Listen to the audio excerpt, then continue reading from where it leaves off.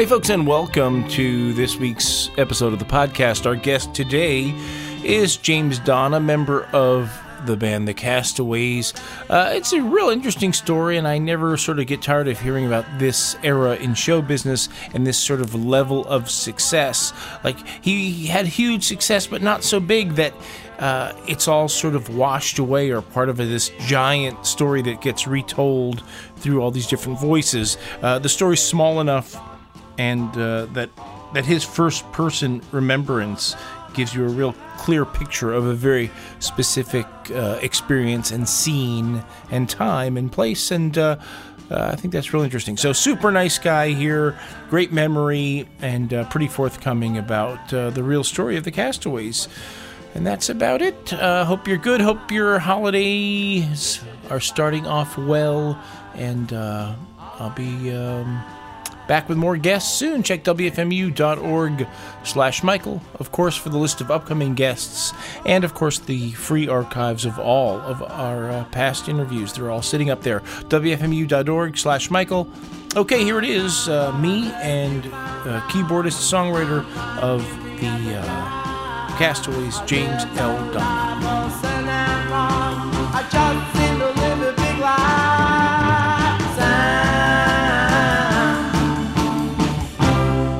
All right, there are the Castaways, and the new book is called Liar Liar, From Garage Band to Rock Stars, the story of Minnesota's Castaways in the 1960s, and the author, James Donna, joins us. You are the keyboard player and now an author, I guess. Anyways, welcome to the program. Well, thank you very much for having me. Really appreciate it.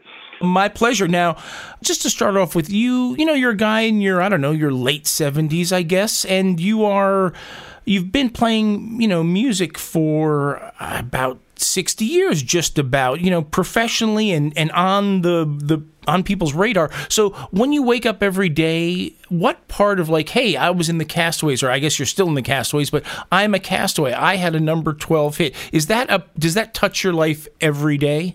Well, it does to some extent. I mean, next year will be my 60th year of being on stage, which I don't know where the time went by, but I do think about it. We're still booking the band. We mainly play now in the summertime, outdoor concerts and things. So, still very involved with the Castaways. It's a different version of the original band, of course. But it's amazing that after all these years, there's still interest in the band, and we're still rocking and rolling. It is amazing, and not every band gets to have a straight up number 12 hits. And as you know, there were a million bands, and you sort of talk about in this book some of the other bands that were in the scene, and some of them never got out of the scene, and you guys did. So let me go back to the beginning. You grew up in Northeast Minneapolis. You took piano lessons partly from a nun who slapped your hand from playing too jazzy. What age were you when that was happening? Oh, it was grade school, probably, the 6th or 7th grade, I would guess.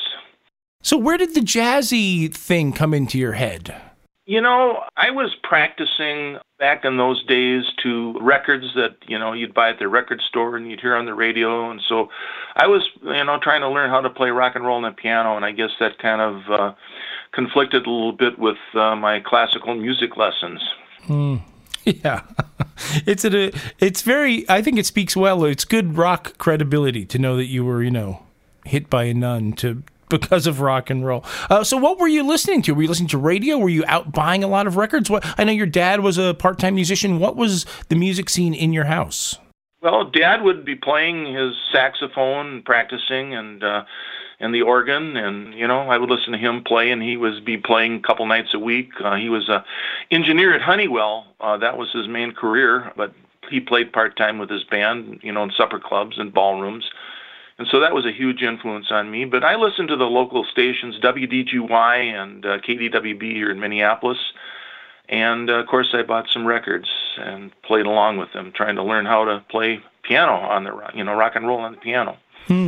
You're sort of the perfect age to have rock and roll kind of hit you like lightning. You're 10 years old or so when Elvis Presley came, and then as you got into your adolescence, things kind of really exploded. I think you say in the book that when you were 16, you knew that you wanted to be a musician. Why did you know that? Well, I would hear some local bands perform, and you'd hear them on the radio, some of the local groups with their hit records, and I was just very enamored by the music business. And of course, my dad was a big influence. I saw him, playing at supper clubs. We'd go out on New Year's Eve and watch his band perform with the whole family, and so it was a big influence. I just really loved music. It was just a big part of my life back then, and it still is.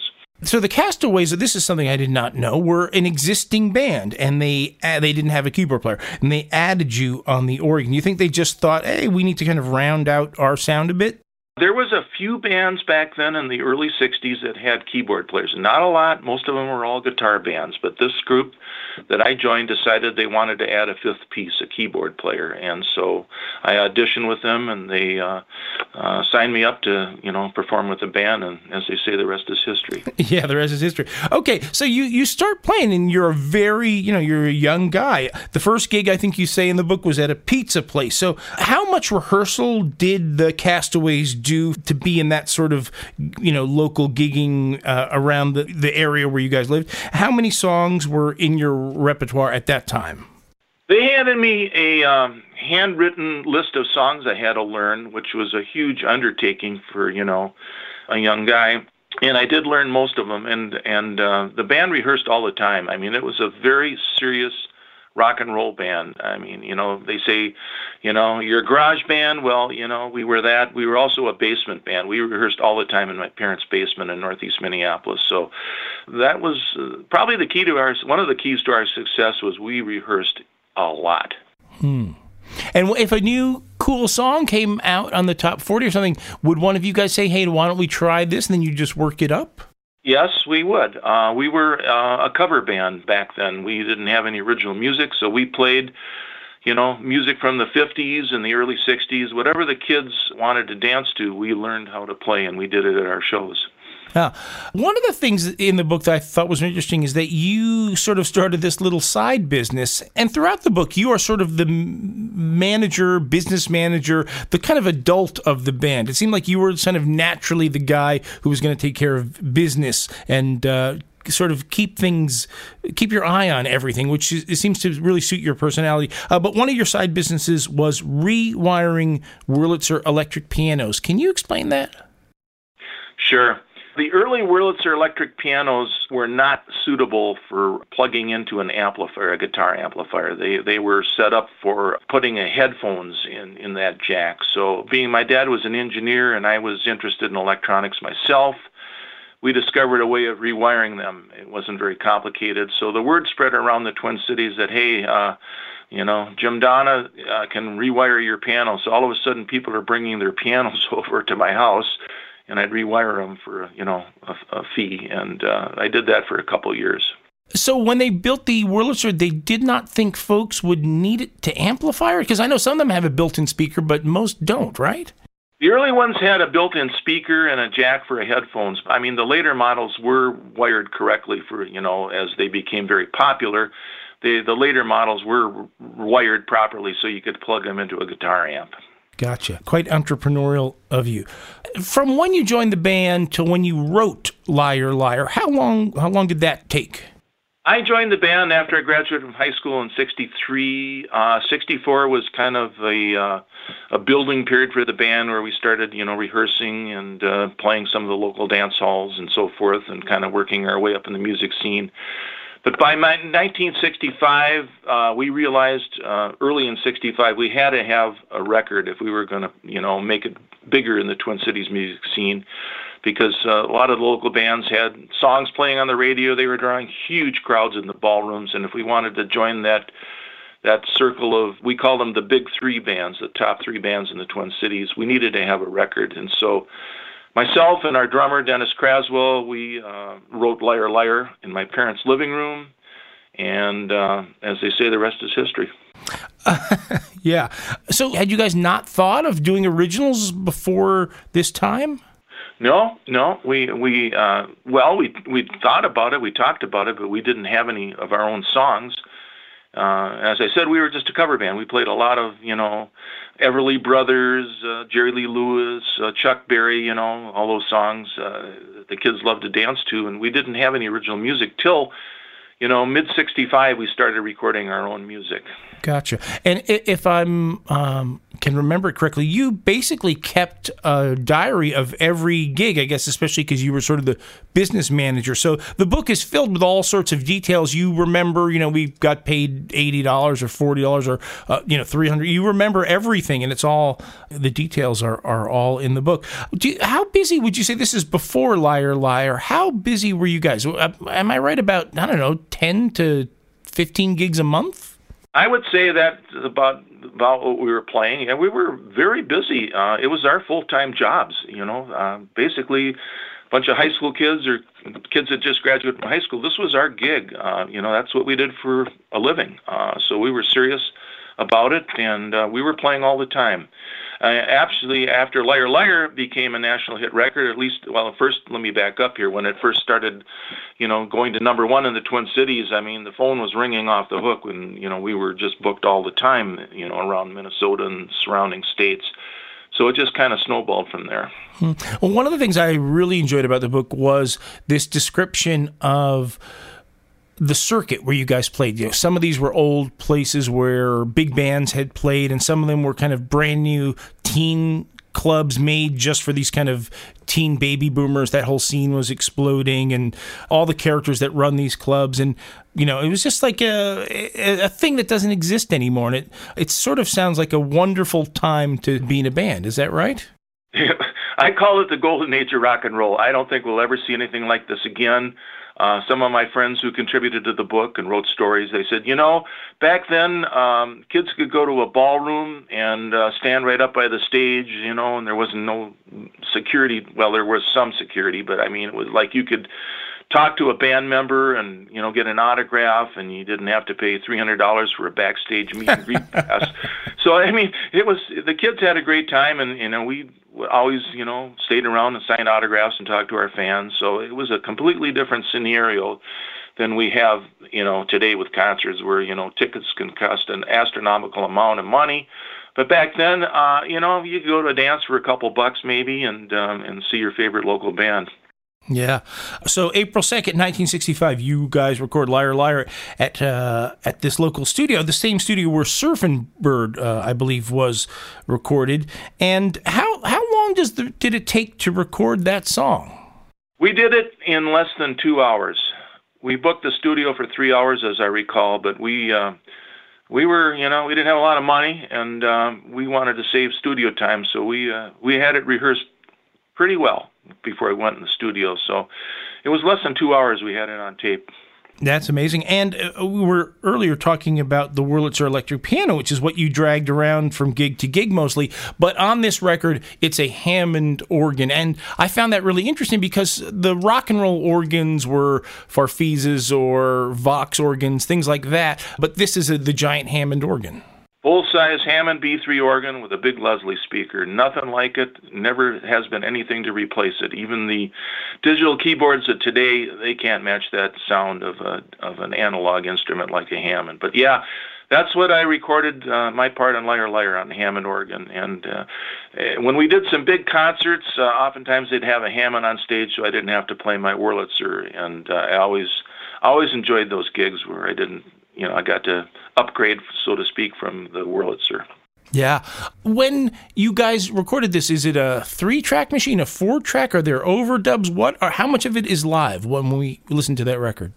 You're listening to 3 tracks, just 3 tracks, not like today's, I just recorded in a friend's studio just for fun to help him out with some keyboard parts, and he had like a digital setup where you record on a hard drive, and there's endless ways of overdubbing and, adding more tracks and this and that. Back then, it was 3 tracks, 2 for the vocals, 1 for the instruments. So basically, you put all your instruments on 1 track, and the vocals went on the other 2 tracks.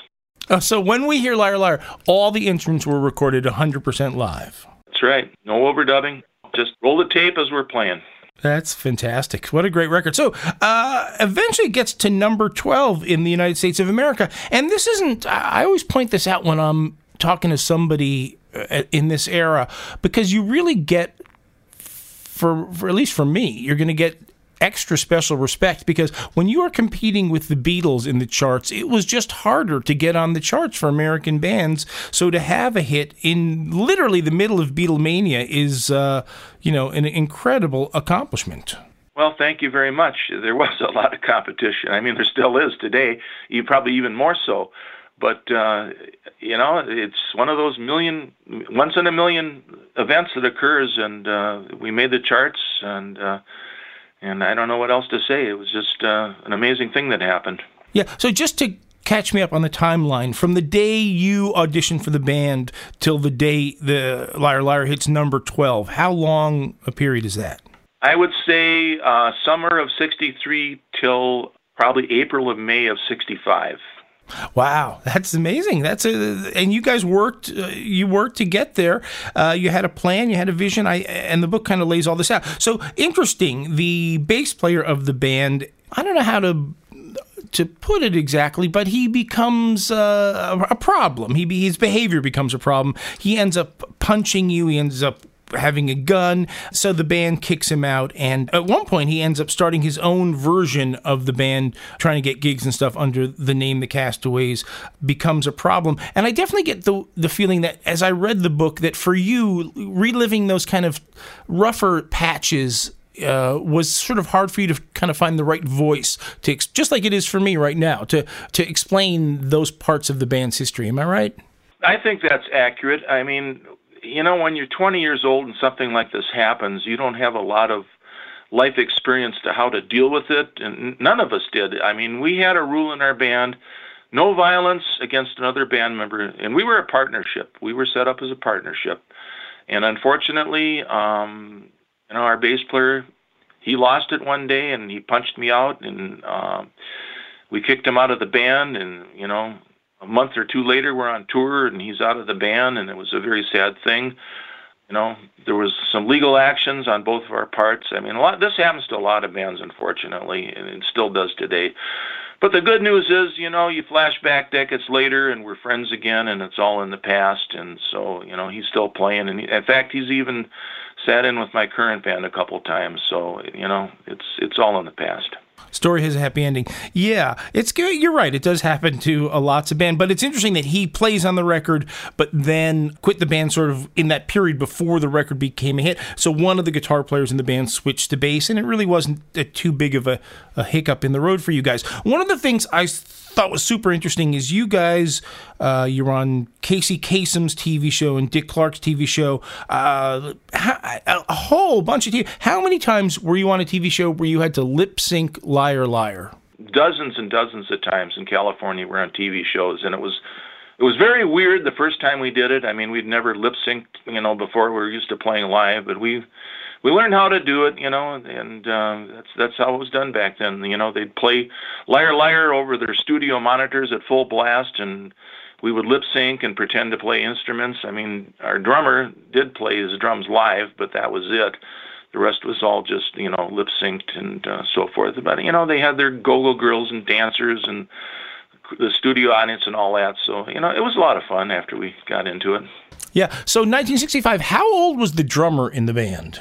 I want to guess maybe 17. Yeah, and you guys are off in California, and they're, like you said, go-go girls and stuff. How much of because the book is called, From Garage Band to Rock Stars, how taxing was this? Like you said, you'd never lip-synced, right? You'd never done any of there's no training for having a number 12 national hit. How did everybody deal with it, just psychologically?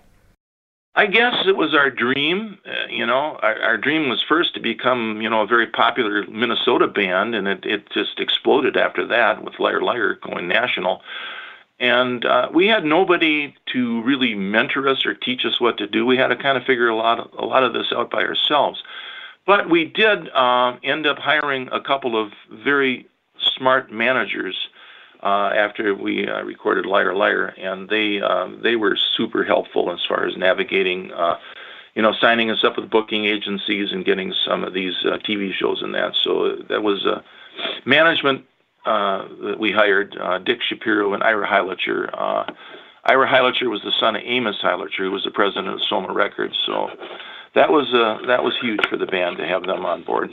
But in terms of the ability to drink as much beer as you wanted, or stay up late, or meet girls, or, just go off the rails. Did you guys keep it together?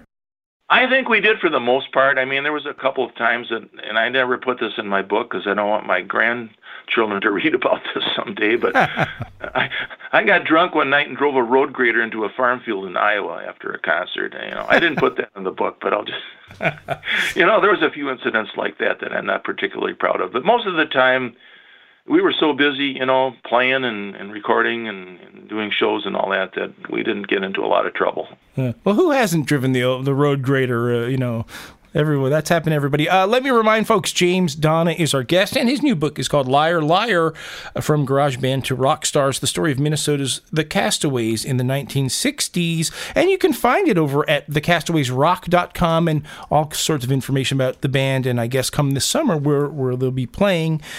So as I said before, I really enjoyed the parts about your gigs, and you, like I said, kept all the details. There was a place called the Safari Club, and when the owner didn't like what was going on, he had a unique way, I'd never heard of this, of dealing with getting folks out of there. Tell us about it.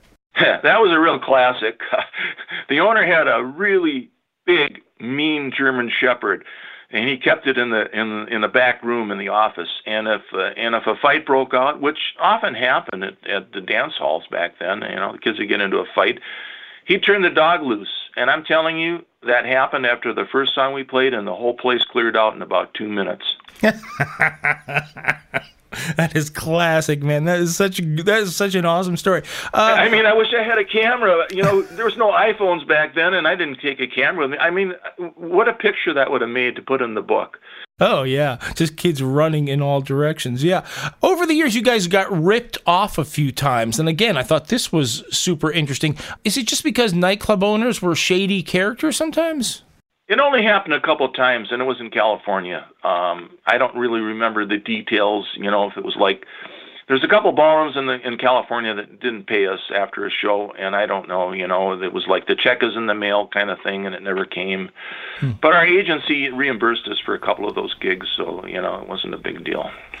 So working up a show, it seems like you guys were not just a rock band, you were entertainers. You were out there to make sure everybody had a great time doing, whatever you guys could do to bring entertainment into the show. So how did you work that stuff up? What were you guys doing to complete the whole show?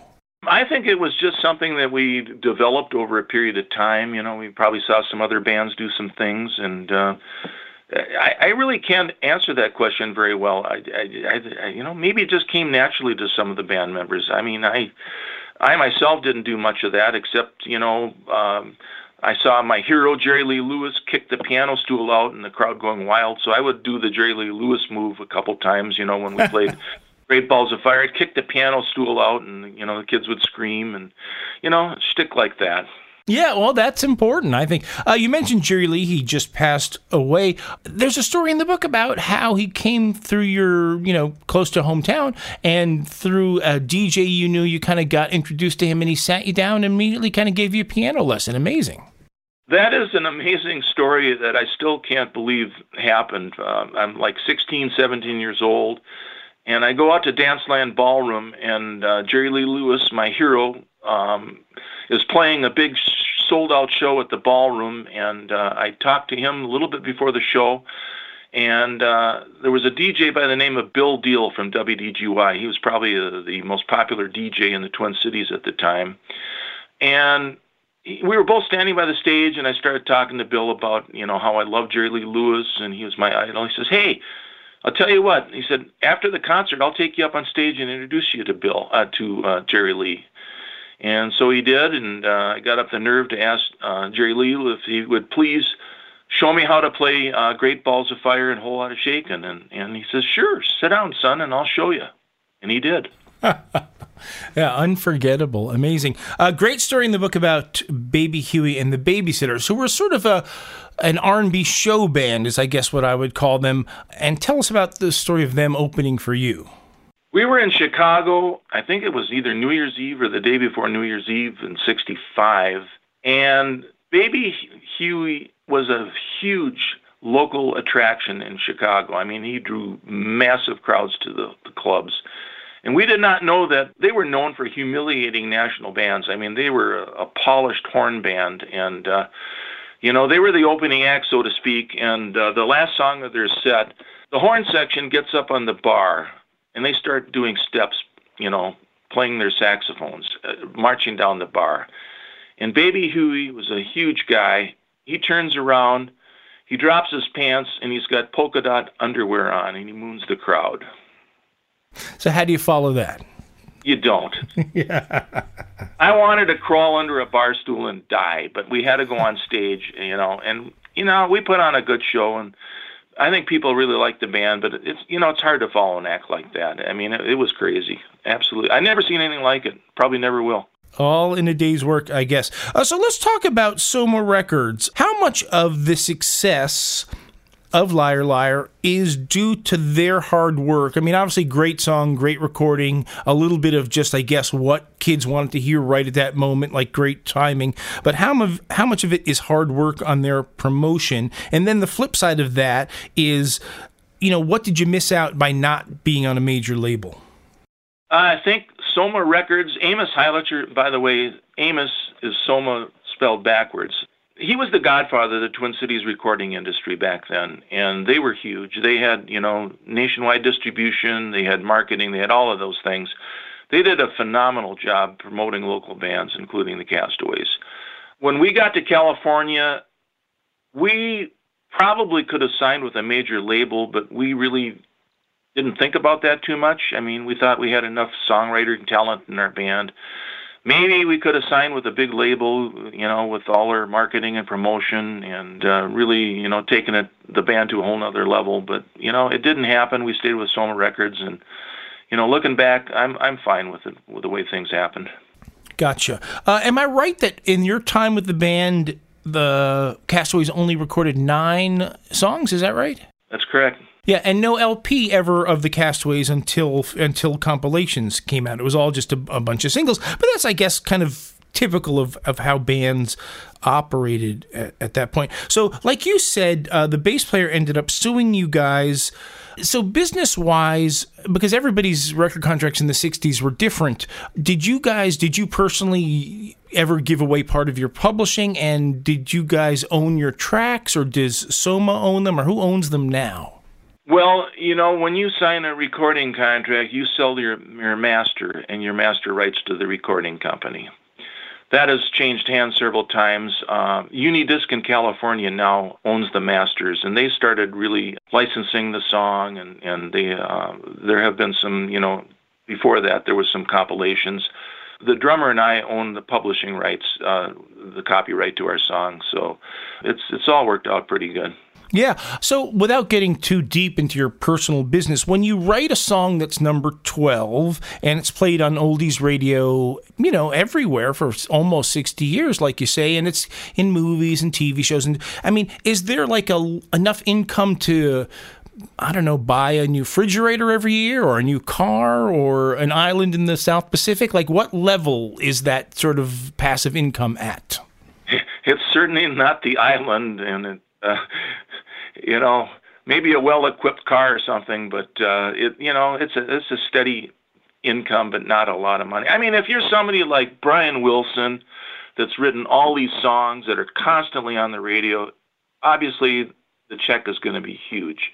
Ours is much, much smaller than that, but it's just nice to get a little check once in a while from the publishing company and the record company, and the song's been licensed to some movies 4 times, I believe it's been. So there's some licensing deals, which is a little payday for the band. And, every time it's played on radio or internet, the songwriters get, a small percentage of that. So it's all good. I think that's awesome. When sometimes a label will say that a band is not recouped, but if they want to license your track for a car commercial or something, do you guys get part of that master fee? Yes. Yes. Okay, that's great. You mentioned Brian Wilson, and I know you guys opened for the Beach Boys, I think before the record, and then for part of a tour after the record, and you had some interaction. Just tell me a little bit about that experience of being friendly with them and just watching their show and traveling with them.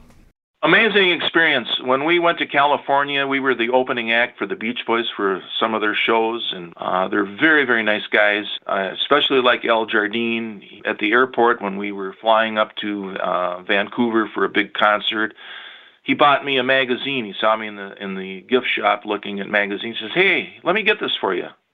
I mean, how nice is that? And when they came to the Twin Cities, we opened a couple of 2 or 3 big shows for them here locally, and got to visit them with them again and be backstage and so forth. And so, yeah, I'd say they're my favorite all-time band. What an honor to tour with a group like the Beach Boys. And in fact, I'm friends with Al Jardine and his digital media manager Spud. I've got to know them quite well, and Al contributed to the book, and it's all good. You ended up leaving the band at a certain point. I think there was a lot of different things in play why you made that decision when you made it. But just briefly, why leave something that was still going pretty well? I've racked my brains over the years, and I talk about this in the book. Was there something going on that I was deep down? There was a lot of things. I wanted to go back to school and finish my education at the university, which I did do. Being on the road that much and all the responsibilities of being the leader and business manager, that was starting to wear on me. I mean, we were on the road all the time. Winter roads in Minnesota, driving this old Cadillac hearse on winter roads until we, eventually could afford a new van.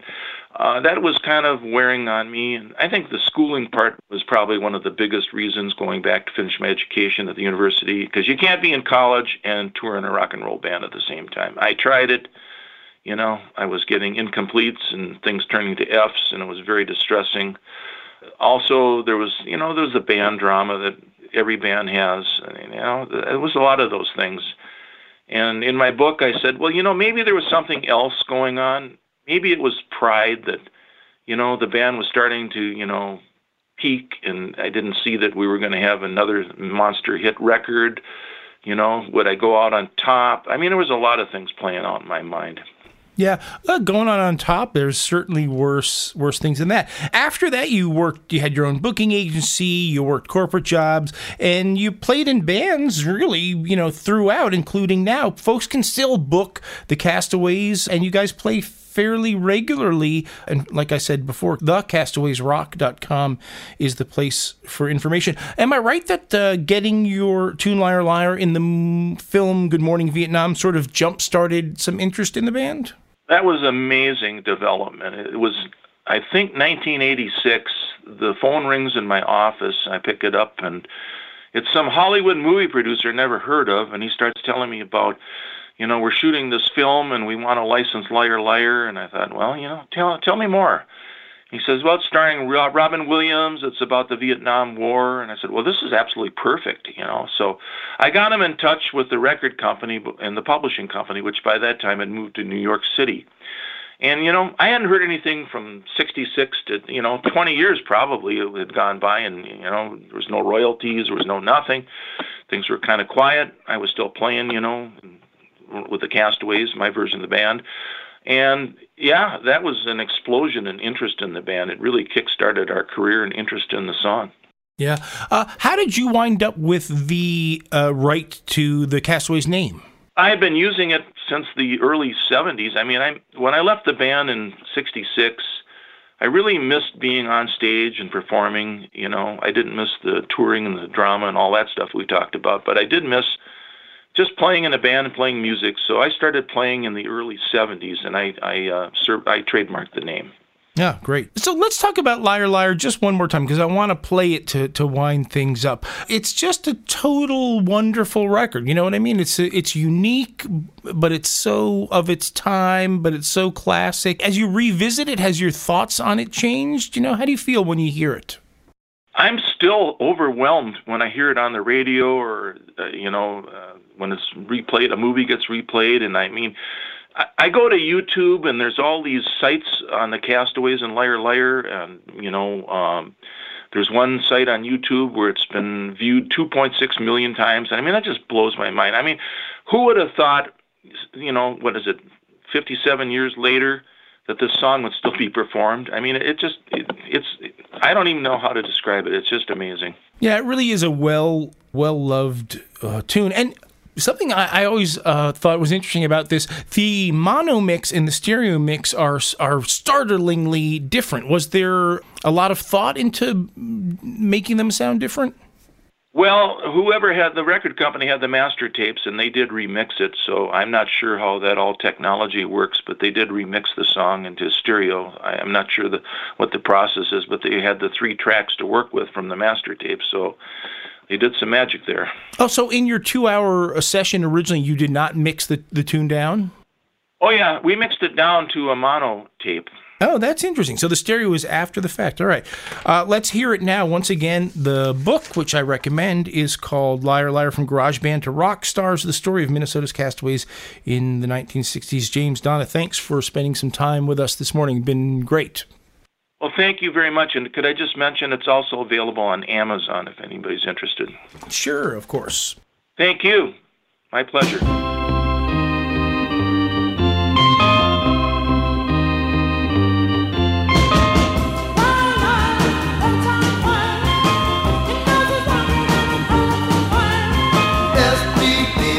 While I'm sad, you've been out all night, know you've been bad.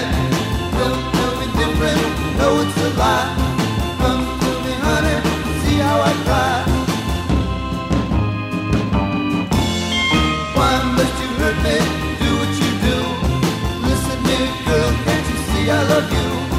Make a little effort, try to be true. I'll be happy, not so blue.